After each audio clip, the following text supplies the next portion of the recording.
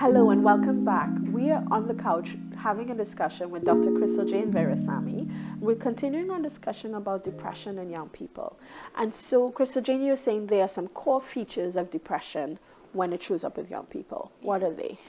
So one of the core things with the depression is that you would notice that a person feels very sad, but it's prolonged sadness and is generally marked with a low mood. And this is usually accompanied by bouts of sad, like crying, tearfulness. So there will be a lot of crying, a lot of tearfulness, but you may not necessarily see that because young people, they have a tendency where they hide. They're very good at masking their difficulties, and they may not necessarily want to talk to someone. But you would notice that they are generally feeling like low. You would see like a low mood. And in the work that I did with young people, they often describe it. So sometimes they wouldn't know that as sadness, but they describe it with metaphors. And they would say like it's a dark cloud that's following them, or a gray shadow, or a dark abyss that they want to go into. And that's what depression feels like for them.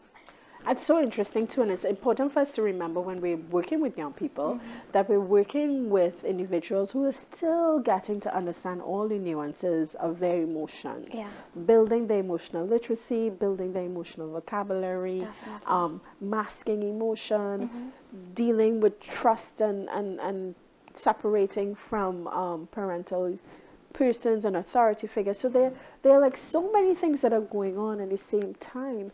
And because of all of those things, it's easy for us to miss depression. Yes. What's another core feature? Another thing is that parents, caregivers, teachers, guidance counselors, what they would notice is that there's a loss of interest in pleasurable activities and withdrawal from friends. So when you say when I say a loss of interest in pleasurable activities, these would be things that young people enjoy doing.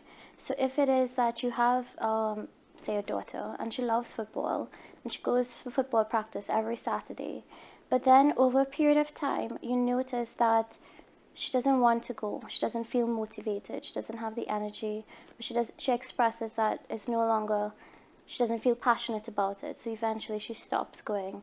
That could be a possible sign of depression. So it's not like when a young person, they're trying different things and they start, say, the piano and the guitar and the pan, and then they stop. It's not about that. It's something that they love, enjoy doing, but then they stop, they withdraw from it. No interest whatsoever. No interest, And yeah. again, it's so easy for us to dismiss low interest. Yeah. Because, you know, oh, that's young people doing young people. You know, this is the time. It's so easy to dismiss that. And the final core feature is, so this feature is often missed, and it's irritability.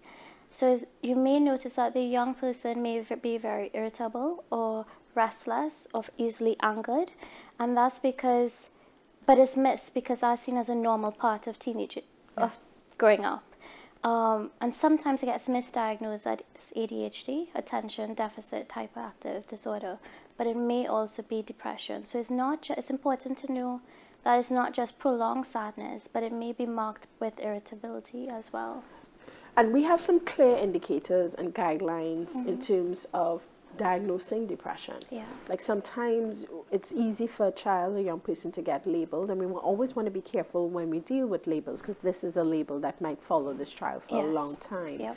So we are seeing a young person in our lives who's showing up with two or all of these core features. What can we do to get them help? Yeah. So the first thing, what I suggest is being understanding, in terms of understanding what this person is going through at that time. And sometimes it's hard for us to remember what it was, what it felt like when we were young. Yeah. I think it's such a it was a struggle for me. I don't think I relived my teens for all the money in the world. It was a time of immense storm and stress. So just to remember, to build empathy, to know, to stay out of judgment. To listen without judgment. Because a lot of times when I work with young people, they say that how their parents don't understand. And that's one of the things, it's just being able to understand and listen without judgment. And perspective taking, which is a big part of empathy. Yeah. How do I take the perspective of this young person? Yes. Forget I know all that I know and I know that it will be okay. Like, what does it look like in that person's lens? Yeah. So we want to definitely be gentle with them as they go through the process. Yeah. Lots of sensitivity. And and I would also suggest just reading up, educating yourself of understanding what is depression, reading our blogs, listening to our podcasts. Yeah. And I would also suggest in terms of referring to a mental health professional. I want to talk about this for a minute too, because sometimes we can go crazy when we're Googling. You know, you Google things and you want to read to get a general sense of what's going on, but understand that they're professionals that have training, they have done research, they've worked with a range of young people before. So don't feel as though you can fix depression on your own. Definitely. You want to be an educated parent or caregiver, or even friend, but at the same time, you want to actually get that person to help. Yeah. So much, Crystal Jane. We hope this has been an informative discussion for you. And if you know of a young person who is dealing with depression, we urge you to reach out to any provider. You can contact us here at Wholeness and Wellness Counseling, but there are a range of providers throughout the country to reach out for help. Do not do this alone. And let's see how we can help our young people be as healthy as possible. Thank you so much for joining us.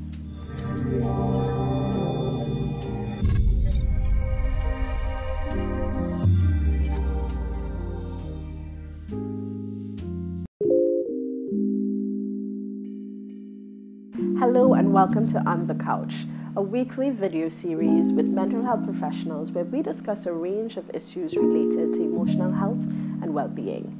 My name is Dr. Tracy Rogers, and today we have with us Dr. Crystal Jane Veerasamy, and we're talking about depression today, and specifically depression with young people. Yeah, that's true. So just that we're on the same page, depression refers to sadness, and most of us experience sadness in our life, and young people, no exception. However, depression is more than sadness. Yeah? Can you give us like a definition of depression? Most times, I mean, sadness is something where it's a natural reaction to everyday life stresses. But when it comes to depression, it's mostly a very prolonged sadness. So in order to be diagnosed with it, most times it's more than 2 weeks. So it's very persistent, it's very prolonged, it's very deep. And another thing as well is that it affects your everyday functioning. So it affects your daily activities that you will be doing. And that's where it impacts your life itself. So for young people specifically, it would affect either school, their activities that they would do, and relationships, either with their peers or family members. And let's be clear, I mean, being a young person is a time of storm and stress, you know, especially in your teenage years. And we have a lot of explanations about what young people are dealing with. They're dealing with identity, peer pressure, figuring out who I am, where do I fit in. And so there are a lot of triggers for sadness. What we have found amazing and surprising is some of the statistics about depression amongst young people. And you were referencing the World Health Organization and saying that is estimated at 1 in 33 1 in 33 young people in secondary schools. So in primary schools it's like 1 in 100, but in secondary schools it's 1 in 33 young people experience depression. So that means basically in every class, in every school in Trinidad and Tobago, it means there is at least one person that may be experiencing depression. And that's still a lot. And one of the things that we see, and we see in the media, we know as clinicians that suicidal ideation, a lot of times stems out of depression. So one of the signs of depression is where a young person would begin to have thoughts of death, dying, suicide, and you may also notice that they self-harm. This occurs, it does not mean to say if a person is depressed that they would be thinking of suicide or that they would be self-harming, but it does mean that it could develop with your thoughts of, And just another thing I want us to clear up as well, because sometimes there are a lot of misconceptions out there. So we're talking about self-harm, and self-harm refers to cutting. And self-harm is not necessarily an indication of suicidal thoughts. So self-harm, the young person harming themselves may not want to kill themselves at all, but it's a way of trying to control and exercise some amount of control over some of the anxiety, stress, the worry, the sadness they might be dealing with. Definitely, most definitely. I mean, we need to do a whole segment on self-harm and suicide itself, but a lot of times with self-harm, it's young people that I've worked with, they describe it as a feeling of relief. So it's a way of them managing, of coping with their emotional experiences. And they describe it as relief because they can focus on the physical pain as opposed to the emotional pain that they're feeling. But it does not mean to say that if a young person is depressed, that they would commit suicide. It's important to be clear with that. Yes. They may have suicidal thoughts, and that goes with it, but it's also important just to recognize and, most importantly, get the help that they need. So we've spent this segment talking about sadness, depression in particular, amongst young people, and some of the ways in which it might show up. So we're going to close off now, but when we get back, we're going to be talking specifically about what are some of the concrete things that we can do if we know of a young person who is dealing with managing depression. Thanks so much for joining us. Thank you. And join us again for segment 2.